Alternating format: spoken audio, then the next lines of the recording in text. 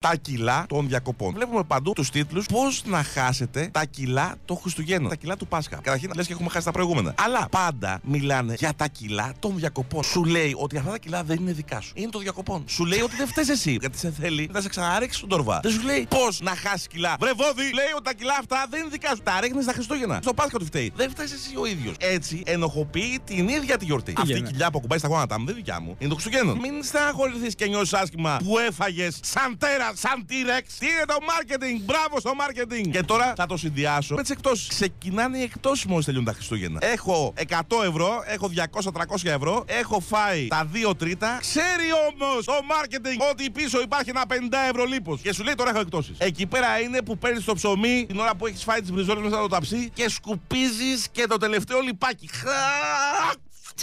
Εκπτώσεις. Και μένεις στο σόβρακο.